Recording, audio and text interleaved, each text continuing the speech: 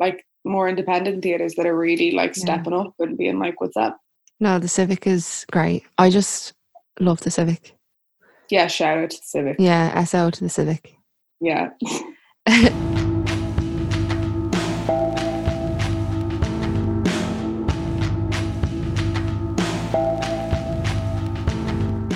Hello everyone, I'm Ciara and this is Arts Insight. You're listening to Arts Insight again, fair play to you. We're back with another quarantine episode. Episode number 4, I believe. Very exciting. I have another 2-part episode for you.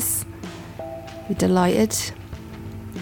So I have 2 lovely guests with me today. I have Laura Harton, who is a friend of mine, and she is the secretary of TU Players, which is the Trinity Drama Society. My second guest is Michael Barker Caven, who is the artistic director of the Civic Theatre in Tallaght.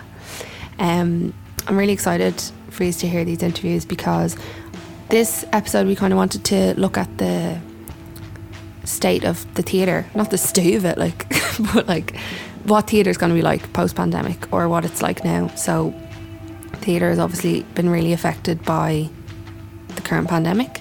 So I thought I'd talk to 2 people who would know what they were talking about, basically. Ask them what the crack is, all that kind of fun stuff. But before I get into that, I want to get you to follow the social media for Arts Insight. Could you do that for me? So I have an Instagram, arts_insight. Then on Twitter, I'm artsinsight1. I do between. And on Facebook, just look up Arts Insight and it'll come up. So, you know, very professional. We've got our social medias and we're kind of thriving, to be honest. But yeah, so first part, I'm going to be speaking to Laura Harton, and I really enjoyed this interview, so I hope you enjoy listening to it, and I will talk to you after it. Bye. Now, tell me about yourself and how you got involved in theatre. Okay, so I'll set the scene. I'm an only child. And that's where it all began. That is where it begins for like a lot of people, though. It's a lot of like people just being on their own a lot as children, I think, and kind of having vivid imaginations. And that's what it was like for me anyway. Like my mom had me and then went to college and then went to work. So I just played on my own a lot. And then she sent me to school and they were all like shocked because I seemed fine at home. But they were shocked to realise that when I was around other children, I like couldn't function. I wasn't used to being around other kids and I was painfully shy. Yeah, because when you grow up with just adults, I suppose, I never thought of that. Like, and like they thought I was running around at home. They were like, she's grand, she seems happy and healthy. And then I went to school and my brain like couldn't compute the fact that other children existed and I didn't know how to play with them. So my mom was like, okay, I'll nip this in the bud, because I couldn't even talk to other kids. Oh, so God. She sent me to drama classes, which is you're like, who are all these immature beings? Yeah, I was like, excuse me, I thought there was only one of us, and that was me.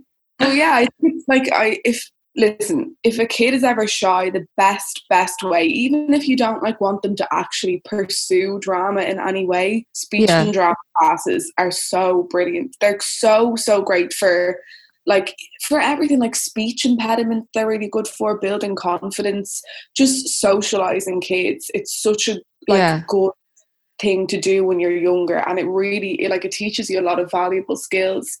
So she just put me in those drama classes, and throughout my whole life, no matter what hobbies I did on a whim, whether I was doing, now I was never good at sports, but like if I had like a brief fling with like gymnastics or whatever, I'd always give everything up except for drama. Yeah. I always kept that up. And then, like, you knew me in school, I really was very directionless and I didn't know what I wanted to do. And 6th year was horrible for me. And I didn't even want to think about the CAO.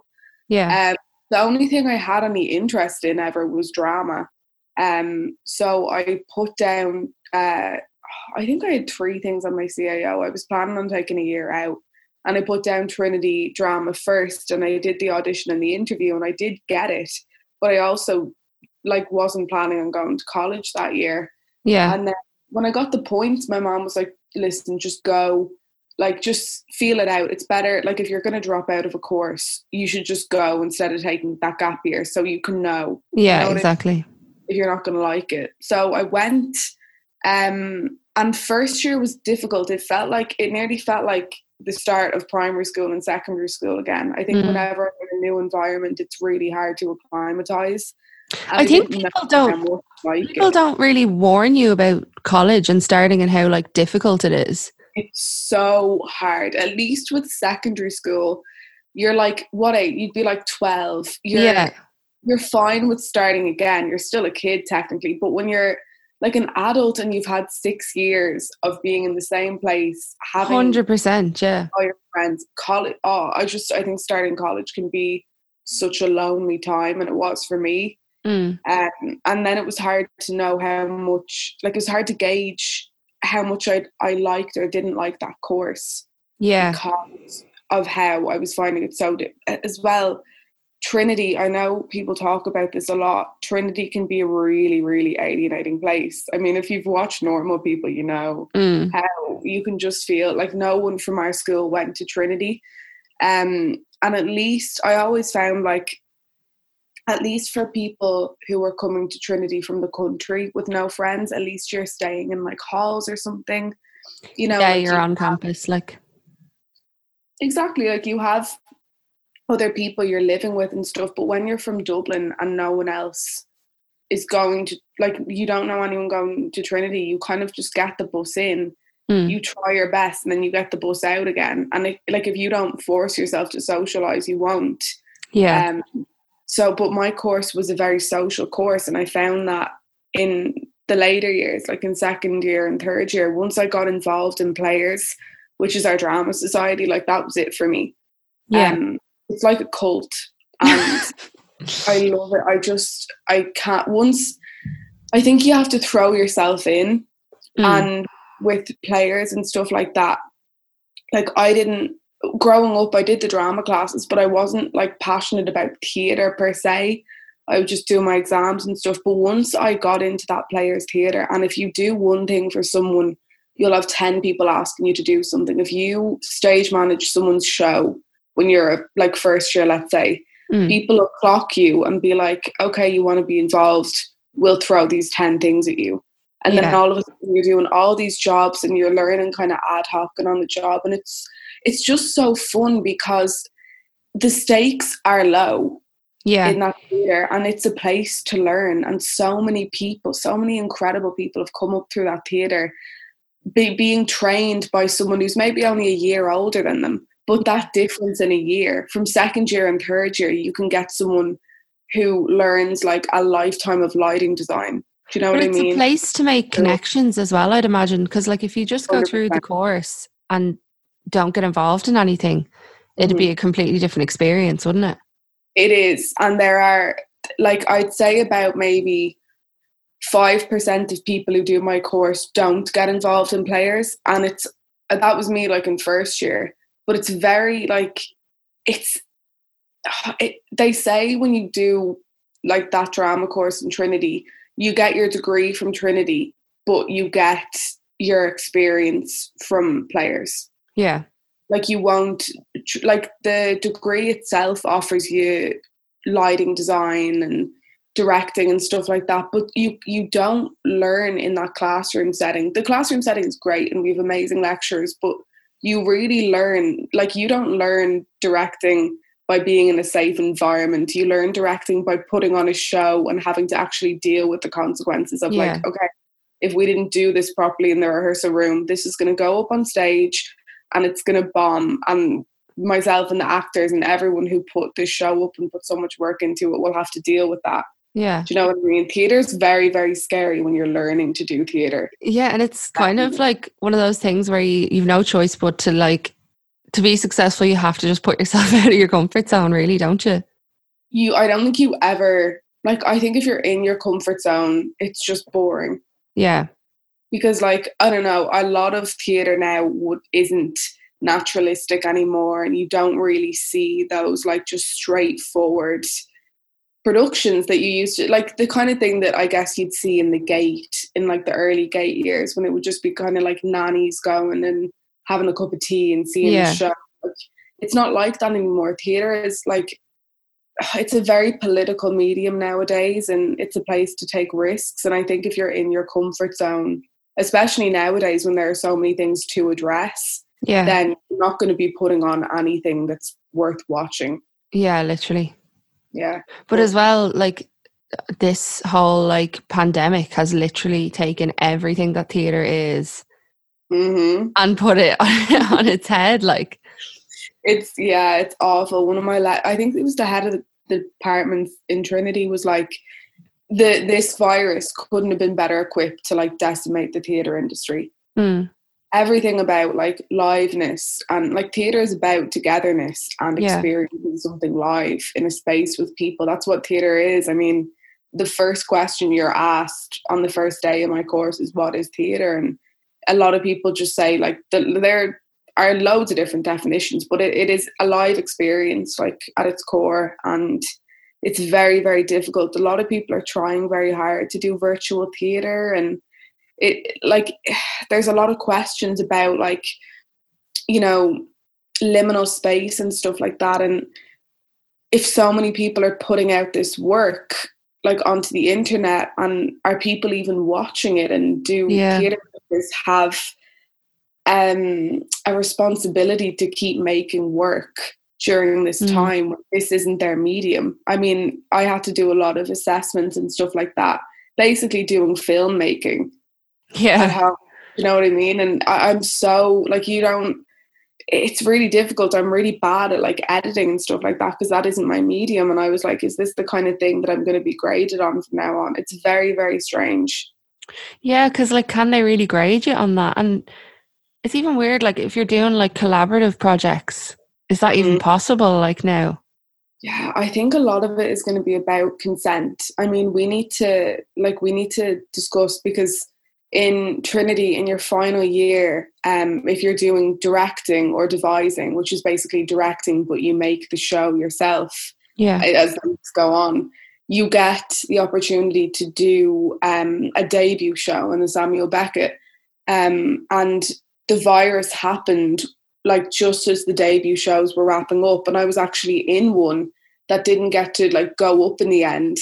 And we had to do a socially distanced version of it in like this other space outside the theatre. And it was just very, very odd to try and approach theatre in that way of like, okay, I can't be near my castmates, and the audience can't be near each other and stuff like that. And I do worry about the future of like not just theatre, but also my course, because so much about it's so much is like physical, like intimacy and stuff like that, like just intimacy in the way of like in first and second year especially, you do a lot of like physical work and touching each other, and I don't know, it's very like theatre's about bodies on stage and not really having limits to that. So it's very weird to think about, like, I don't know, we'll see. I'm doing a socially distanced show in August outside, which should be interesting. Oh, really? You know that show that you came to see in the Rose Garden? Yeah. Tess, wasn't it? Yeah, Tess. Yeah. We're doing that again. But we're God, how are you going to do that socially distant? No, I don't know. There's so much of it is like so close together. That's the thing, but a lot of like that's because that's how humans act, and typically when you play theatre, you're trying to imitate real life. So I don't know. But I suppose you're kind of are imitating what life is like now, because even it's so different if you're walking, like going for a walk. Even you see someone coming, you like cross the road. Do you know what I mean? It's so unnatural the way. Yeah, we have to act now.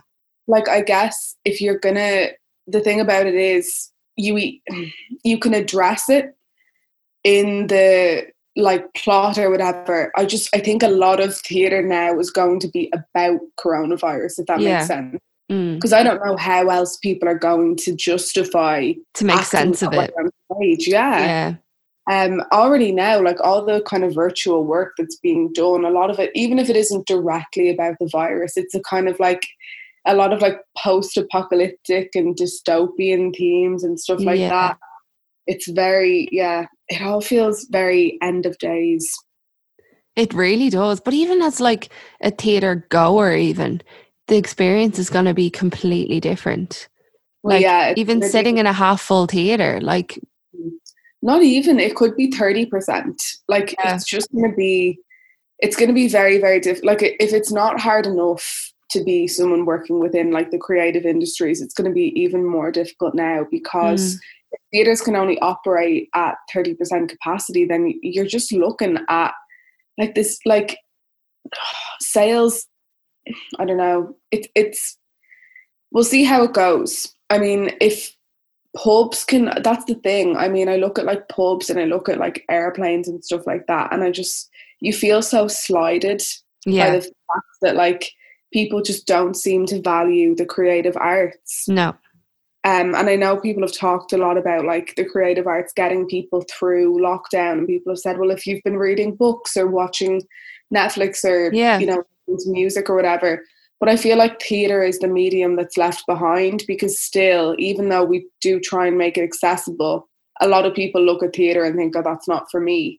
I think a lot of people feel like they don't belong in the theatre, which is like, if they just go, I feel like a lot of people wouldn't feel that way. I know. I think it's a valid point, though. I mean, there's still, like, we talk a lot about, like, my friends and I, about, you know, theatre and class. And there is still that thing of, like, theatre is for a certain kind of person from a certain kind of background. And certainly, like, if you're talking about a production in the Gate, let's say, especially, that would be more... it's traditionally seen to be more exclusive. And even when the Abbey tries to be, you know, universal, and it is our national theatre, and they do try to platform marginalised voices. Now, I don't know if they are doing that enough. Yeah. But it is still, I don't know, I think it's still kind of, it feels inaccessible for a lot of people who aren't directly working within that industry. Like you and I would go to the theatre, but like out of our friends from school, how many of them do you think have ever stepped foot? Like, it's even kind of reflected in the pricing of different theatres, like how kind of classist it is, you know. That's why stuff like Fringe is brilliant. But even Fringe in the last few years, like you have like in and around the same time the Fringe Festival and the Dublin Theatre Festival, and the Fringe Festival is supposed to be like the outsiders version of the Dublin Theatre Festival. It's supposed to be more accessible, and even in the last few years, Fringe prices are kind of echoing Dublin Theatre Festival prices now. Yeah. So it's kind of like, I don't know, I feel like we set up these accessible spaces, and then like over time the mainstream begins to infiltrate them. I mean, like it's, if you want to get political about it, it is that kind of thing of like nearly appropriation of those spaces. Because once, I mean, especially within creative industries, everyone kind of likes to present themselves as an outsider, even if everything that they are is reflective of the mainstream. So I feel like once someone sees this cool, you know, like modern outsider thing, they're like, yeah, let me go and like infiltrate that space. And on one hand, it's great because they're like providing revenue for those theatre makers. But on the other hand, all of a sudden, this space that was supposed to be the answer and the fringe to the mainstream is like getting all this mainstream revenue, and then the prices go up, and the people who needed access in the first place don't kind of get in there. Yeah, definitely. So, even, I don't know if this is kind of the same thing, but like when my mom, because my mom obviously writes plays, but I remember saying to her, like, would you, because there's groups and stuff you can join that kind of, like even the Dublin Writers' Centre and stuff like that. Yeah. And I remember saying you should go, like, because she's quite, like once she gets motivated, she like is so creative in all this, but then there'll be like creative blocks in between. And I thought like, oh, this could like, you know, broaden your horizons and all that kind of Yeah, thing. well, those groups are so good. Yeah, Like, but really, once you're around other people who are doing it, yeah, like, but I remember she was like, no, but like I wouldn't fit in there, like, and I was like, why? And she was like, because like I don't write like that. I don't write really like deep things or really like poetic kind of write. She was like, I just write like Joe Soap stuff.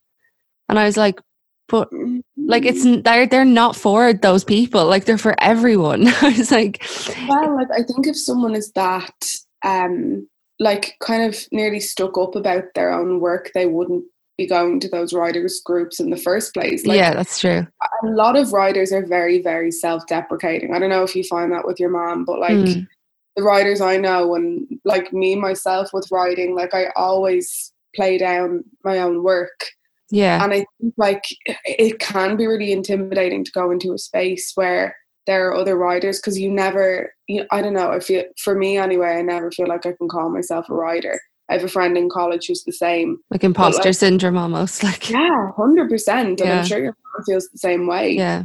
But like, I don't know, I feel like those kind of spaces, if you have notions about yourself, I don't think you'd be there in the first place. Yeah.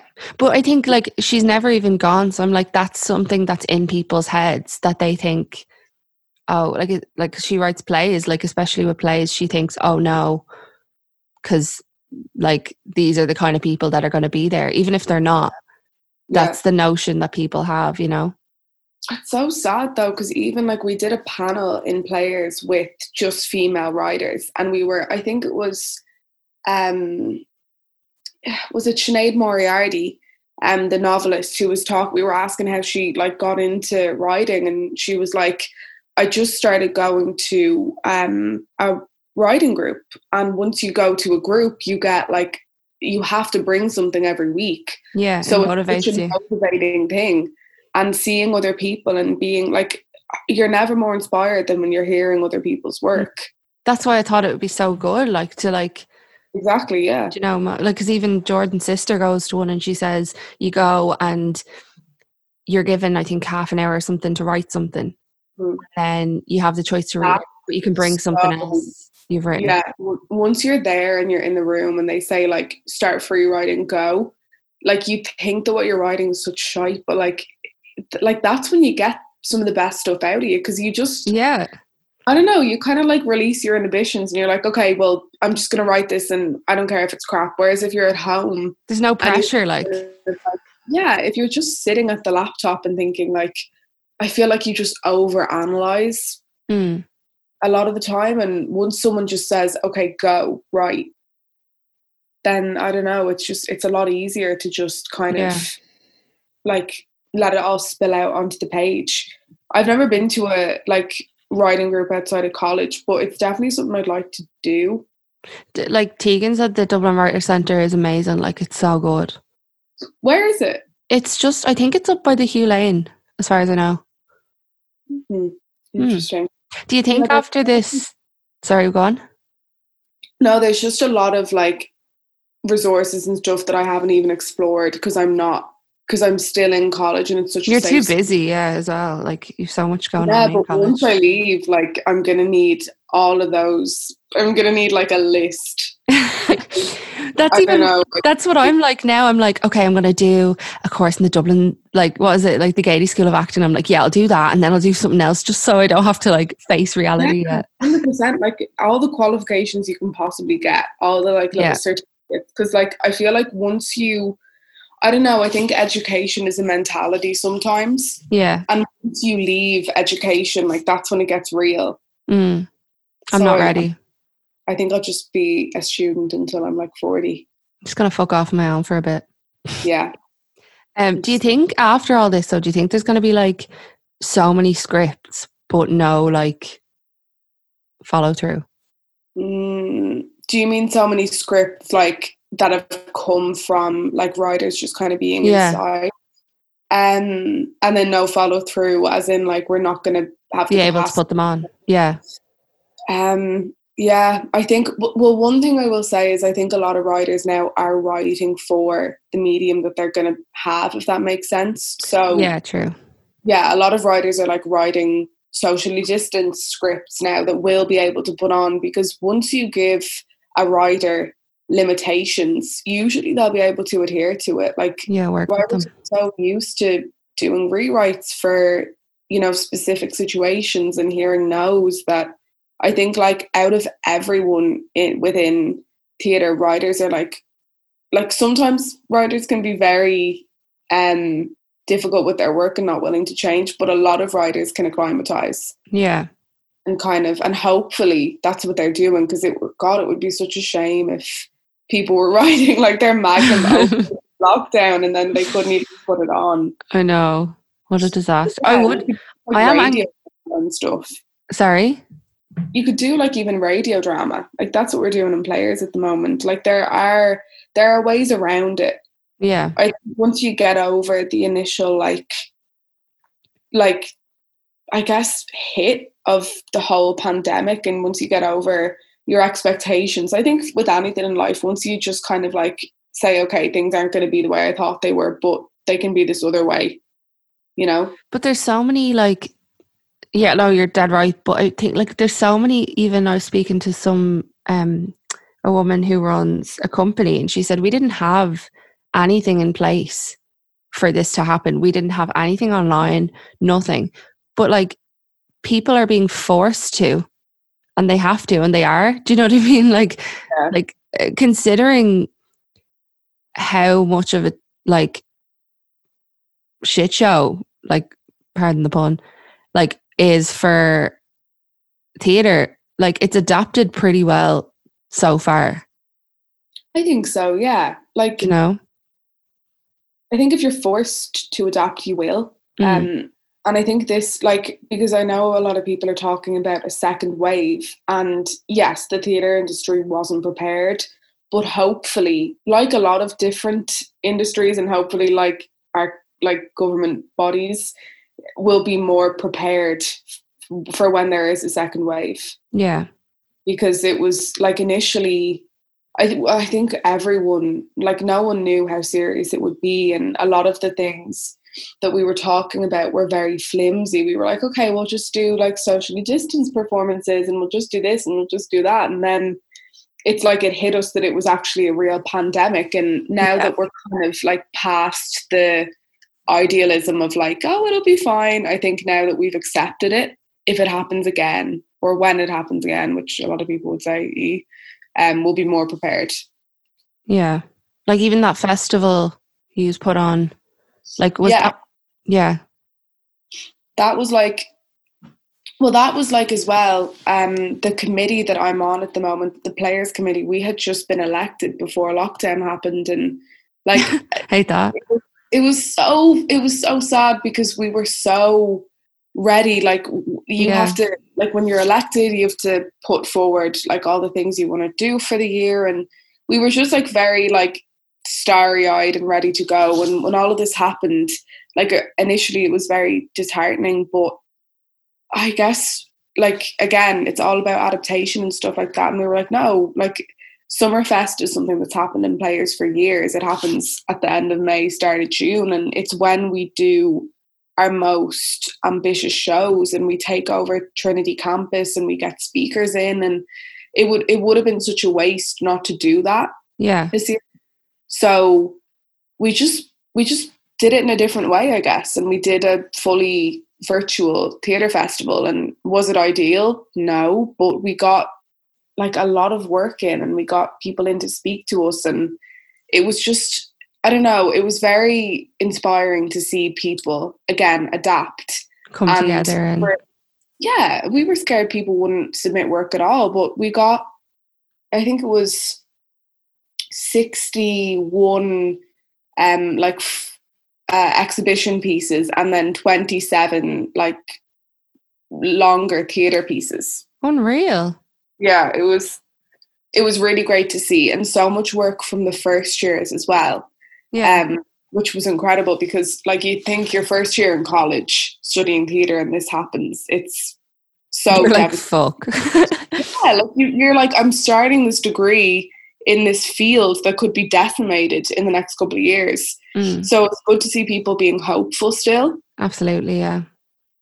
yeah, it was a really nice time, and we finished up for the summer now. But like, I think we showed everyone what we can do, and what, like, I mean, we had people from the Abbey, representatives from the Abbey, come and speak to us and say, like, you're doing such an amazing job. We had loads of, like, there are so many people who've come up through players that came back to speak to us. Darren Garrihy, James Patrice, Jim Culleton was the chair of players, the artistic director for Fish Amble. He came in and spoke to us, Emma Kerwin. And they all just, like, it was just, we did this series called Creatives in Quarantine, and we just had a lot of, like, really interesting conversations about, I suppose, like, mental health and stuff like that when you're a creative and you're at home and you're trying to still, because I mean, a lot of creative people, I think, suffer with mental health issues, and their creative outlet is a lot of the time therapeutic for them. Yeah.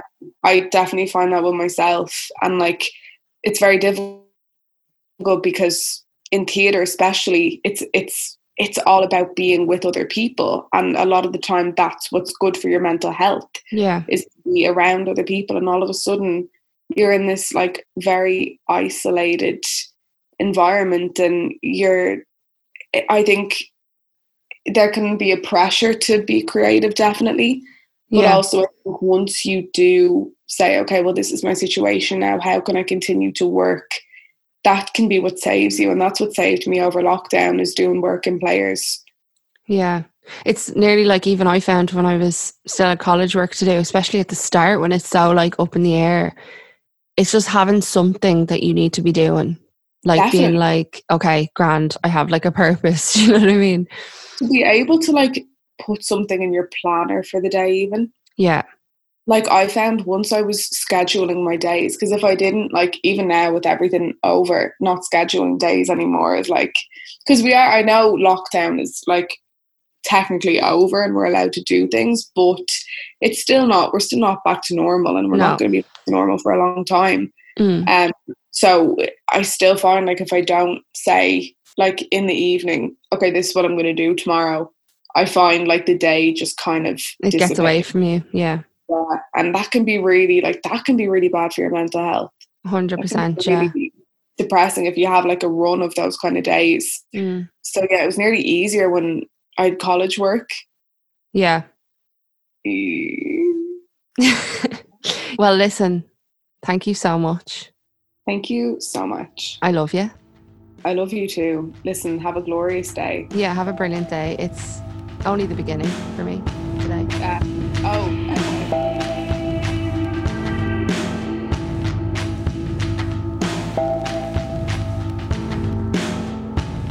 Now, so for the second part of this episode, I'm going to be talking to Michael Barker-Caven, the artistic director of the Civic.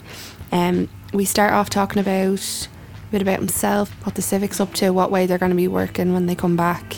And we went off in a few tangents, but listen, it's allowed. Do you know, given the state of things.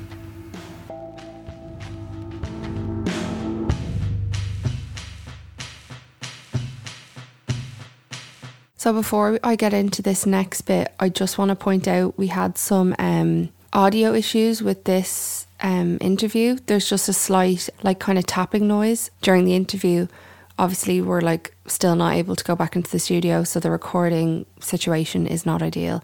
But if you can, please bear with us, because it was a really good interview with Michael, and he had some, like, really interesting perspectives and stuff to say.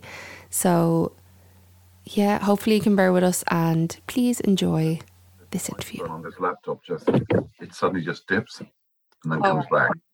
I don't know how that's going to work for you. So I can just, if I don't hear what you're saying, I'll ask you to say it again. What? What was that? What was that? So thanks a mil again for joining me. So if you want to just tell me a bit about yourself first, just to put a bit of context. Already? Here we go. Yeah. Just go straight in. No messing. I'm Michael Barker-Caven. I'm the artistic director of the Civic Theatre in Tara. I've been so for the last 4 years. And I joined 2016, but I've been in this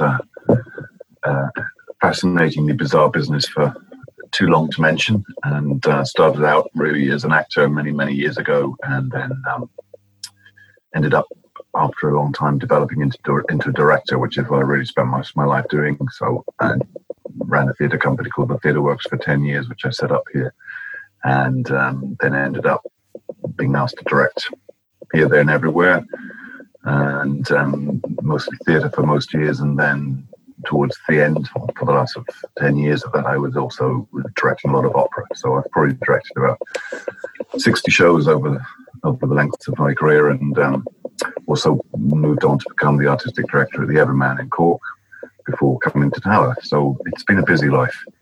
It sounds amazing.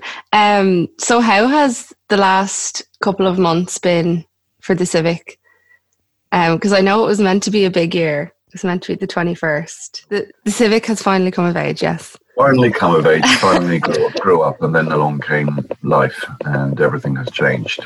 So like for everybody else, it's been not only obviously an immense shock to the system, it's been an immense challenge on many levels. We had to obviously follow all of the stipulated regulations, and we closed down in the middle of March, and we haven't as yet reopened. Although we're in that process of working through how we can reopen.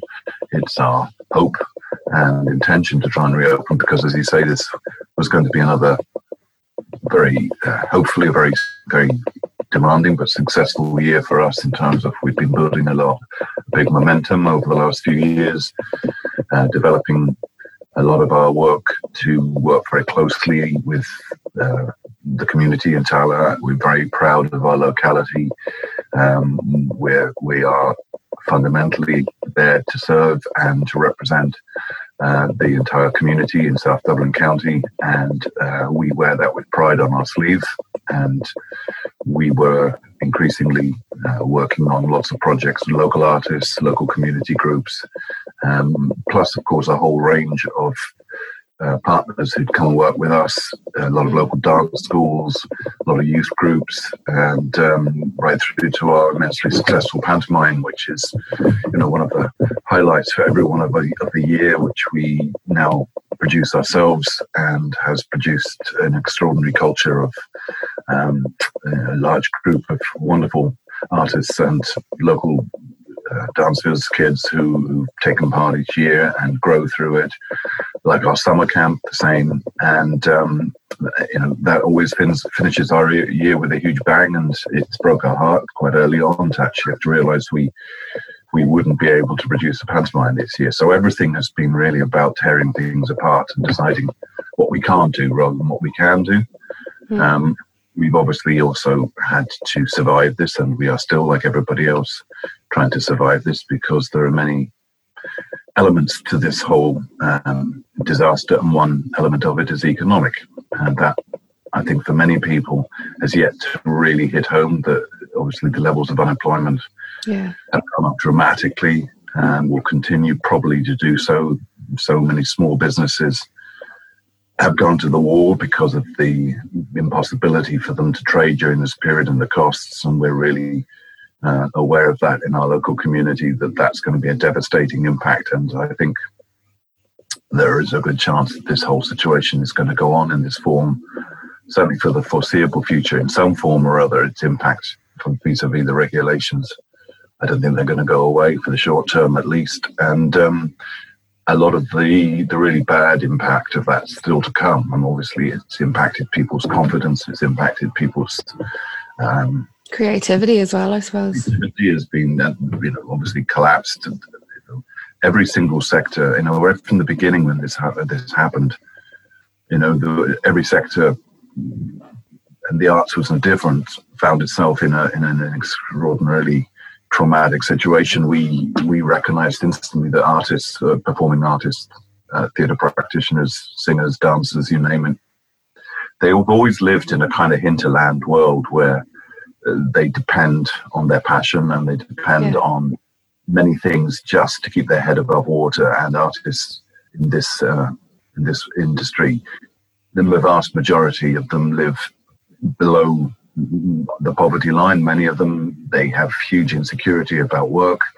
it's short term. They never know often when the next one's going to come round, or they can have feast and famine. Very hard for them to get mortgages, very hard for them to sustain an economic life. But it's something that obviously people want to do passionately, and people, really love the fact that they're there for them and they come, and that wonderful community sense is one of the I know keeps so many people going. And when you take that away from people's lives, it's very difficult. Right from the beginning, we knew that our group of, our industry was going to suffer very badly in this. And so we launched a support fund, which asked people to donate to support. And we had an amazing response and raised 50,000, which we were able to distribute in small grants to help people through immediate. Yeah, that was amazing, especially how quick you did that.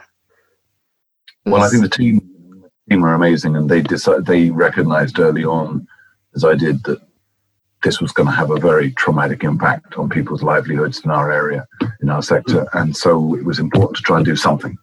And it was a great idea, but it was a simple idea, which was just to try and raise a bit of money and see if we could distribute it to people in need. And we were kind of overwhelmed by the number of people who instantly, across the whole range of life, just said, yeah, this giving €10, €20. And it went on and on. And we were able to give out that money very, very quickly as well. So, but it was a drop in the ocean. And the long-term impacts now, obviously there's a lot of wage subsidies, so COVID payments going on, but how long the government keeps them going? And I think eventually, maybe later in this year or earlier than we would like, those are likely to be phased out. And that's going to start really biting. The regulations are so extreme about how you can reopen a business. Lots of people I know are waiting or just not going to do it at all because they know that economically it makes no sense. I mean, even for ourselves, it just makes, in logical terms, it can make no sense because we've got to reduce our capacity in our main theatre down from over 300 to about 90 maximum. And what's that experience going to be like? A world that's become more and more plastic. People have more and more distance, less and less contact. Obviously, there's some pros in all of the social media world and the online activities, but at the same time, humans are humans and they need social, personal contact with other humans. Yeah. I was speaking to another girl who she's going into her final year of theatre in Trinity, and she was saying she doesn't know how it's going to work because that's what theatre is. It's the intimacy of it all, and it's the human experience and interaction. So it is quite, I think, like a worrying time for theatre, especially because it hasn't really opened back up yet, And also for audiences, I mean, they've been informed that it's now dangerous to be near other people.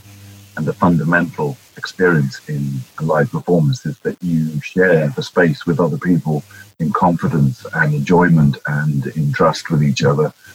And that whole social experience of community is actually the electricity of the whole event. And it's what makes it something that people come back to because they need that, and it enriches their lives and they get something from that shared experience.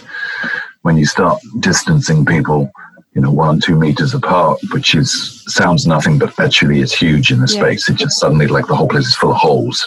And also the limitations. It's very complicated to put a piece of work together of anything. You can just about allow one person to sit on a stool and hardly breathe and speak quietly. That's not what it's about. It's often about, at its best, it's about relationships and different people and people dancing and moving and all of that action, and can't do most of it now. Yeah. So it's going to be really, really challenging. Even going back to any kind of work, it's going to be challenging for people. So what's the Civics plan now going forward in the near future? Well, we have to follow the kind of stipulated pathway, which is we first of all have had to get the building ready for what's called being a workplace. And that means that essential people can go back and work in the building in small numbers. And so we've been doing that. And now we're moving to the stage where we're going to we have to follow the kind of way it can work. So the first stage is we have a number of associate artists, companies that work with us, and we'll invite them back into the building to start prepping how they can start making work and exploring their own ways of coming up with something in this environment. And then we hope to bring community groups and community representatives back in. That's the next stage, to work with them on some of these projects so we can test. Each of these is about really testing how safe our protocols are and making sure that everything goes according to plan. And so we have to do this quite slowly. And then after that, in the autumn, we're going to test a small number of very attractive but paired pack events that will finally be for the audience to come back in and see how they respond. But we don't know how people are going to respond either until we do it. Yeah. You know, there's a lot of restaurants, for example, that have tried to open have found that people have not actually come back in large numbers yet. Even to the low numbers they're allowed to operate on, people are still, well, you can not surprise people are kind of waiting and saying, I'll see how it goes. They're fine about going outside and into big department store, shops and going down to the beach or whatever, but being in a space, a smallish space like a restaurant or even a theatre like ours, people may take a little bit more time to find that confidence and desire back.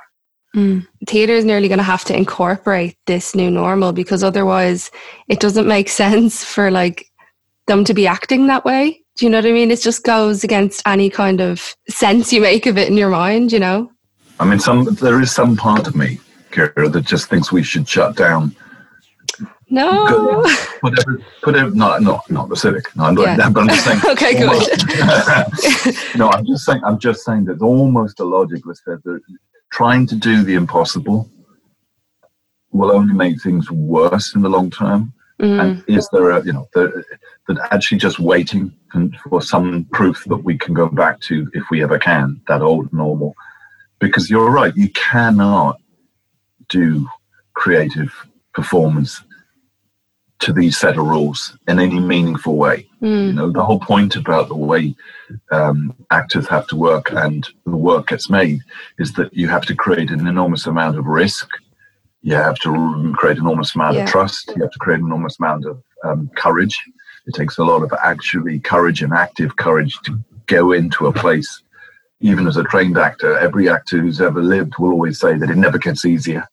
You have to start as nothing every time. Most people, in their jobs, after a while, they know what they're doing and it's the same. And that little things happen, but essentially, you don't have to keep starting. Never the same, really, is it? Never the same. And you're never working with the same people. It's always start again. And that whole atmosphere is quite rare and it's unique in lots of ways, and it produces at its best some incredible results.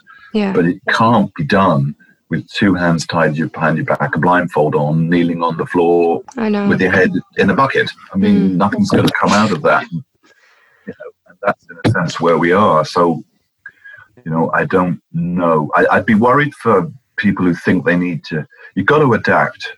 Obviously that's part of life. But if you adapt too far, you actually destroy the thing that you're actually meant or want. It's a fine line, really, isn't it? Even though a lot of people in our sector think of digital online artwork as being not theatre, it's not to replace it. It's not something. It's not an either or. It's an additional potential, and particularly for artists to learn a whole new set of skills in the right environment that suits what they're doing. It's like a branch of it, really, isn't it? Absolutely, yes. It's just another form of expression. It just happens to be done through a different medium, which is online and through the internet. But that doesn't make it lesser. It just makes it different. Yeah.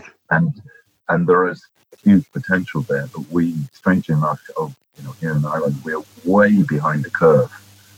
That's been going on in a lot of countries now for a decade, and they've quite a huge online industry with real investment going into it. It creates lots of work for artists. It actually produces a revenue stream, if properly done, that actually supports their other work and helps them actually economically live, which is never a bad idea. No. And so that's something I'm really interested in exploring more. Yeah. And I think it's in some ways it has been an opportunity, hasn't it, to kind of explore these areas of not just theatre in general that people wouldn't have explored before. But it's just now the challenge is kind of, okay, how do we kind of find a balance between the two? We're still so in the middle of this that we can't yet quite see. We obviously can't quite see the full implications of it yet. It hasn't fully played out. There may be, we may be in Act 1, Scene 6 of a 5-act play for all we know. We're not sure yet. We have to work within a new paradigm, and therefore we have to be creative about it. And that's one of the great things about people in this industry, is that once they put their mind to it, they are phenomenal at coming up with solutions. If anyone can do it, it's creative people. Yeah, absolutely. And it's the creativity that will actually get us out of this mess.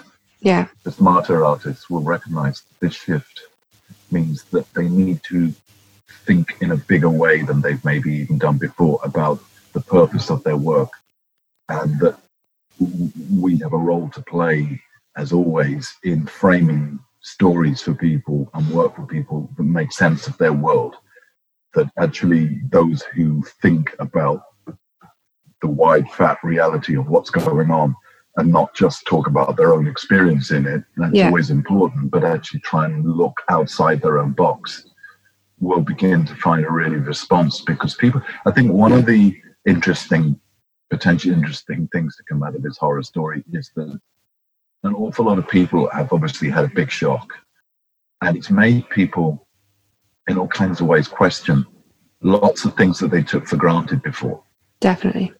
And I think that people want or are hungry for not answers, because how can you give an answer to any complex thing like this, but to at least raise the questions about what is the meaning of their life in a world like this. Mm-hmm. And if you end up losing belief in the old ways and the old certainties, there's a vacuum there in which people are willing to explore fresh ideas and fresh ways of thinking, because there's a hunger in people for something. And often that's come down to really deep human feelings about, oh God, when you lose all that capacity for things you took for granted about intimacy and about proximity and about relationship, suddenly you realize how important they are to you. Suddenly you realize that there's a meaning in life that's not just about how fast you can run and how much money you've got and who's got a bit of holiday than you and all of that stuff that, and all the noise that's pumped in through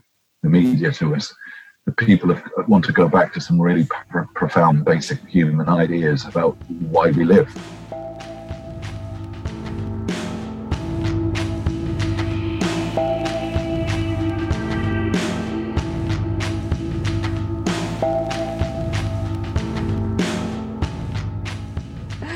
Back in my day.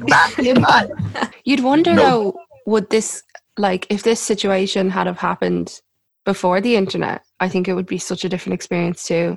People are kind of, even theatre and stuff online and other creativity online, like, would we have just been like in a creativeless world where like we're really stuck with our families now? Yeah. Human societies have dealt with what people call pandemics before. It just since the beginning of time. And you can go back, for example, to the time of Shakespeare, when they had really what you'd call a really worrying pandemic called the bubonic plague, and that used to come regularly. And that would obviously be completely terrifying and devastating. And all the theatres shut down for the whole length of time, might be a year and a half. But at the same time, creativity was still going on. I mean, Shakespeare wrote King Lear during the height of the plague. You know what I mean? And I think also the thing about, as I say, the shadow side of things like the internet and too much information and all of that bombardment, it makes people very fragile.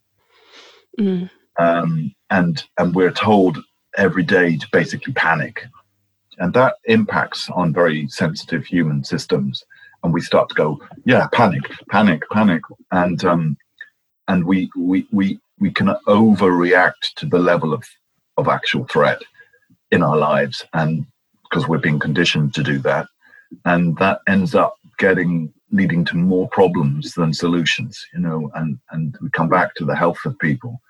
All of this isolation, all of this pent up fear and anger and emotion, there's going to be a wave, I'm afraid, of health problems come out of this. Absolutely, yeah. And that has long-term impact. And also the cohesion of families and communities are going to be very badly damaged by this. And I think we'll be picking up those pieces. And of course, nobody's going to be bothered about that, in the sense that we'll all just have to deal with it, i.e. local communities. And that comes back to why it's so important for us eventually in some way to get back to functioning activity for our local community, because we need to be able to offer them a space they can come to and talk about these things, or just also switch off from it. Like theatre is about escape, Theatre is good for your mental health, and especially when you share it with other people and you laugh together and you sing together, you dance together. All those kind of things are so important, and that's what we want to be able to offer to people again. A small but necessary escape from what's going on outside. Yeah. So, but that's what we're struggling to try and get back to. So it'll be a while before people can come see shows. I'm hoping that we will have, we can't firmly plan at the moment, because like one of the things we've learned is everything you plan, it changes the next day. And you actually get really stressed because you're constantly making and breaking things that never even happen. So we're slowly working towards a plan for 3 or 4 events that will probably run for like a week, which will give people different nights they can choose to come on to see the same show. And things, I want to give people things that will make them feel comforted, make them feel, oh, I'd love to see that again, or I'd love to share that with my family when I saw it. So, pieces that will help people across the door. At the short term, it's not going to be about wild and experimental work, I'm afraid. It'll be more about giving people confidence that at least that part of the journey will be worth the journey. Because they'll know. That's what people need now, really, though, isn't it? People come to our world because it's different and it's exciting and it offers them lots of rich ingredients. But they also do come, all the research shows, for their own social reasons. They come because it's a night out. They come because they're going to meet their friends and they're going to share a glass, a drink together and have a laugh and going to have a good chat, and they're going to have feel the buzz of everybody around them. It's not just the show they go to see, yeah. And that is something rich, which is why when they'll go along and they say, well, I didn't really like it that much, or but they come back again because they know that's the experience. Sometimes it sounds so bad, but like, because me and my mom go to theatre together, that's like our thing. And we even nearly prefer when we're not mad about a show, because like it's something, have a good gossip about it. Yeah, it's something to talk about either. Like if you just come out going, yeah, that was good. Whereas we're like, oh, I wasn't mad on how this happened or this. Do you know, it nearly like is part of, you need to go to bad shows. Or not bad shows, like shows that you aren't. I'm going to name the shows here. No, it's just the experience of it. Helps you realize what you do and don't like, what you think about life, what you agree with, what you don't. That's really priceless, because it gives you that opportunity, especially when you're with other people, to discuss that, to share it, to listen to others, to disagree. All of that's really healthy. Yeah. When it comes down to the idea that when they come through the door, they've got to be temperature checked. If somebody's slightly this, they have to be taken off to another room. I mean, it's just, there can't be queues. You can't have groups of people milling around in the foyer, all these you can't. I'm going to have to admit, from my point of view, if I was sort of a regular goer, I would be saying, do I want to do that? And I don't want to put my audience off, ladies and gentlemen, but I'd say, do I actually want to go through that just to see a show, and a show that's almost certainly had to be kind of shrunk down as well? Yeah. So that the whole experience is just less than. But that depends on how much value we can generate. And the great thing about the Civic, I think, is that we've always based ourselves on the idea of welcome. We're a really personable, by nature, organization. The team are amazing at the way they work with our audiences. They know so many of them personally. They care about their lives. there's a sense of family. It deeply matters to us, that word. And so we hope that despite everything, we will still be able to produce that atmosphere and that keeping it like a warm, inviting place, even when it has to be cold and sterile. Exactly. We will try and just accept and do the cold bit that we all have to do, but we will try and do it in a really warm way. Mm-hmm. So that, and everybody who comes through our door, I mean, I know we can't, we'd almost hug them anyway, straight away, like, hey, whoa, come in. You made it. Come in. I mean, that's one of our little, we all have, one of our little taglines, and it's meaning for us, it's come on in. We want to make that, again, a place we can come on in and feel at home. Are you back in the Civic? No, back in 4 months. 4 months? 4 months. It's nearly 4 months now, yeah. Oh my God. It's after flying in though, hasn't it? Weird, because it feels like it's endless, and yet I can't believe it's 4 months. It's weird. I know. It's like the longest time ever, but it's like, oh God, it's July. Yeah, I know. Yeah. No, I know. But we've a long way to go. Right, well, I'll see you soon. See you soon. Thanks a million. See you later, Michael. Bye.